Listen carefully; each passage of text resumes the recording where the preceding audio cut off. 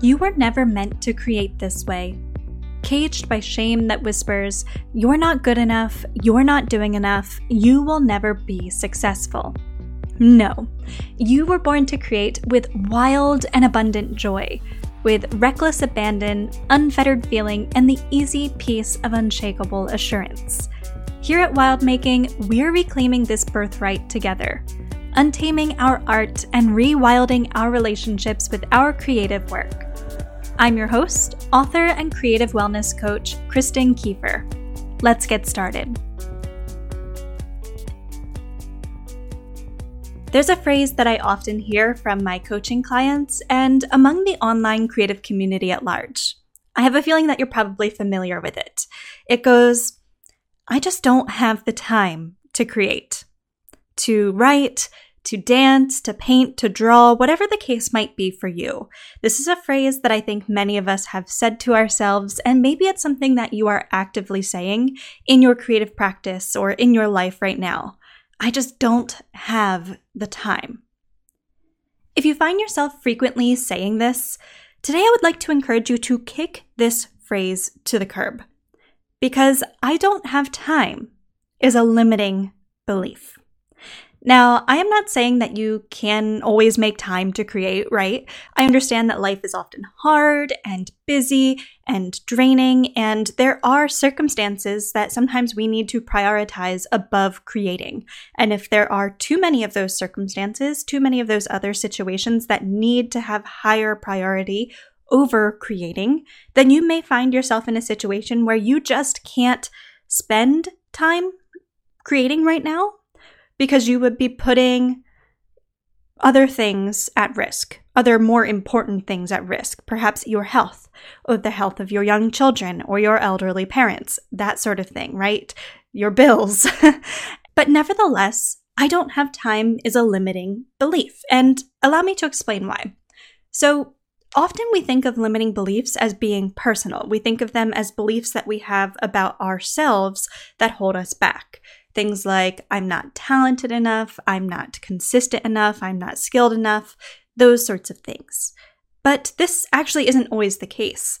A limiting belief is simply any belief that we might have that limits us. And it can be about ourselves, or it can be about the world at large. It can be about time. It could be about gatekeepers in the writing industry. It could be about any sort of external circumstance as well. So saying to yourself, "I don't have time to write," is a limiting belief. It limits you. Now you might be thinking, well, isn't that belief true? I don't have time to write. I need to prioritize other things in my life. And I understand where you're coming from. And like I said, I'm not here to tell you that you actually have time to create when perhaps you can't really prioritize that right now.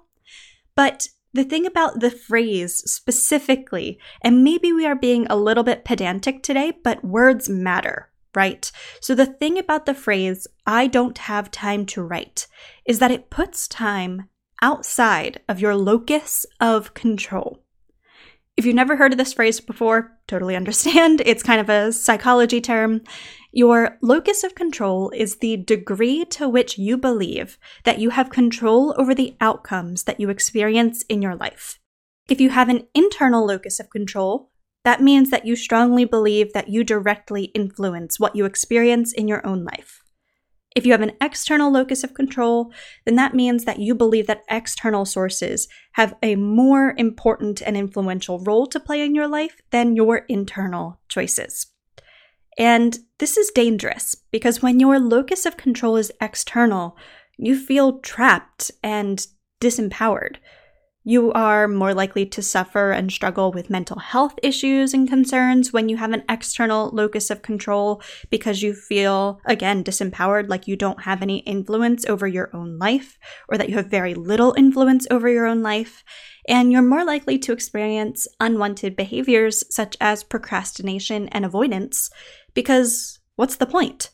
If the choices that you make in your own life have very little influence over the outcomes and the circumstances that you experience, or if you believe that you have very few choices that you can even make, then what is the point of acting? What is the point of putting forth effort in a certain way if it's going to have very little impact on your life, right? That's the sort of thinking that you can fall into when you have an external locus of control. You may believe that things like luck and chance and privilege and nepotism have a far bigger impact on what you are or are not able to achieve in life than you do, right? You might believe that other people are succeeding only because of things like luck and privilege and nepotism, and not because that they have worked hard or made their own choices to achieve those outcomes in their lives. And yes, external forces absolutely do hold sway in our lives. I'm not here to say that things like luck and privilege and nepotism aren't very real. They are. Those things happen. They do have some influence over what we experience in our lives. But no matter the hand that you have been dealt, no matter the circumstances in which you find yourself, here is the most important point. You get to decide how you are going to respond. What you do with the circumstances you find yourself in, what you do with that hand that you've been dealt, determines your future. Maybe the circumstances are not ideal. I understand that. But you still get to decide. You have resources that are available to you, and you get to use them in the midst of your circumstances to create the best future that you can with what is available to you. And this is where your internal locus of control lies. I mentioned that you get to use your resources, right? You get to use the resources that are available to you. And time is one of those resources. It's an incredible resource, and it's a resource that you get to decide how to use.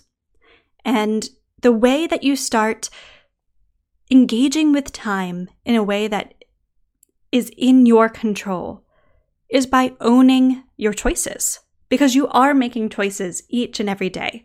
I think sometimes we tell ourselves that we don't have time to write because we're caring for really young children, or working a really, really demanding day job, or caring for an elderly parent, right? And so we tell ourselves, I'm just so busy and so exhausted, I do not have time to write in the midst of these circumstances. But when you tell yourself that, you aren't owning your choices. You aren't owning your agency. You're saying that these circumstances in which you find yourself are controlling you, that you don't get any choice in the matter. And you do. You could very well decide to be a deadbeat parent and leave your kids behind. Am I suggesting this? No, absolutely not. But that is a choice that you could make. You could decide to put your elderly parent into a nursing home or, something of that nature and just leave them behind and not care for them yourself.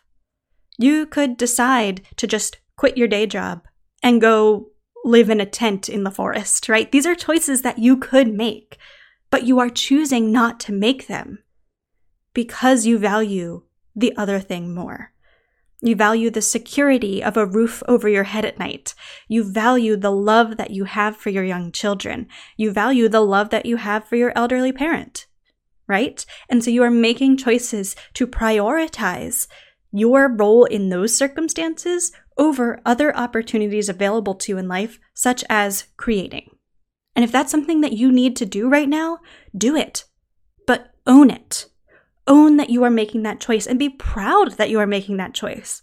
Be proud that you are caring for your elderly parent rather than leaving them to a stranger. Be proud that you are taking care of your young children instead of running off to leave them in the dust, right? Be proud of the choices that you are making and be proud of the values that you are living by in your life. You are using your time and you are using it well. Own that. Take back your agency. I know it can be really frustrating to want to create, but find yourself making the choice to prioritize something else instead. There's a whole discussion we could have at another point in time about how creation can be an act of rest and how it can be an act of nourishment for our souls. And there's a whole other conversation that we could have sometime about how all progress is good progress, and even the smallest pockets of time that we have to create can offer incredible joy and fulfillment and value to our lives. But those are conversations for another day. For now, I just want to encourage you to trust that your circumstances that you are choosing to engage with, even though perhaps they are not ideal for you at this time, are not going to remain the same forever. Things are going to change, life evolves, and you are going to have opportunities to make different choices with your time in the future. Opportunities that leave you feeling free. I mean, I hesitate to use that word because it implies that right now you're trapped, and you are not, right? You are making choices to live by your values, but you are going to have opportunities in the future to make a different choice because you can value that other choice, right? You're going to have opportunities to create in the future and to choose your art, to choose it without guilt, without hesitation.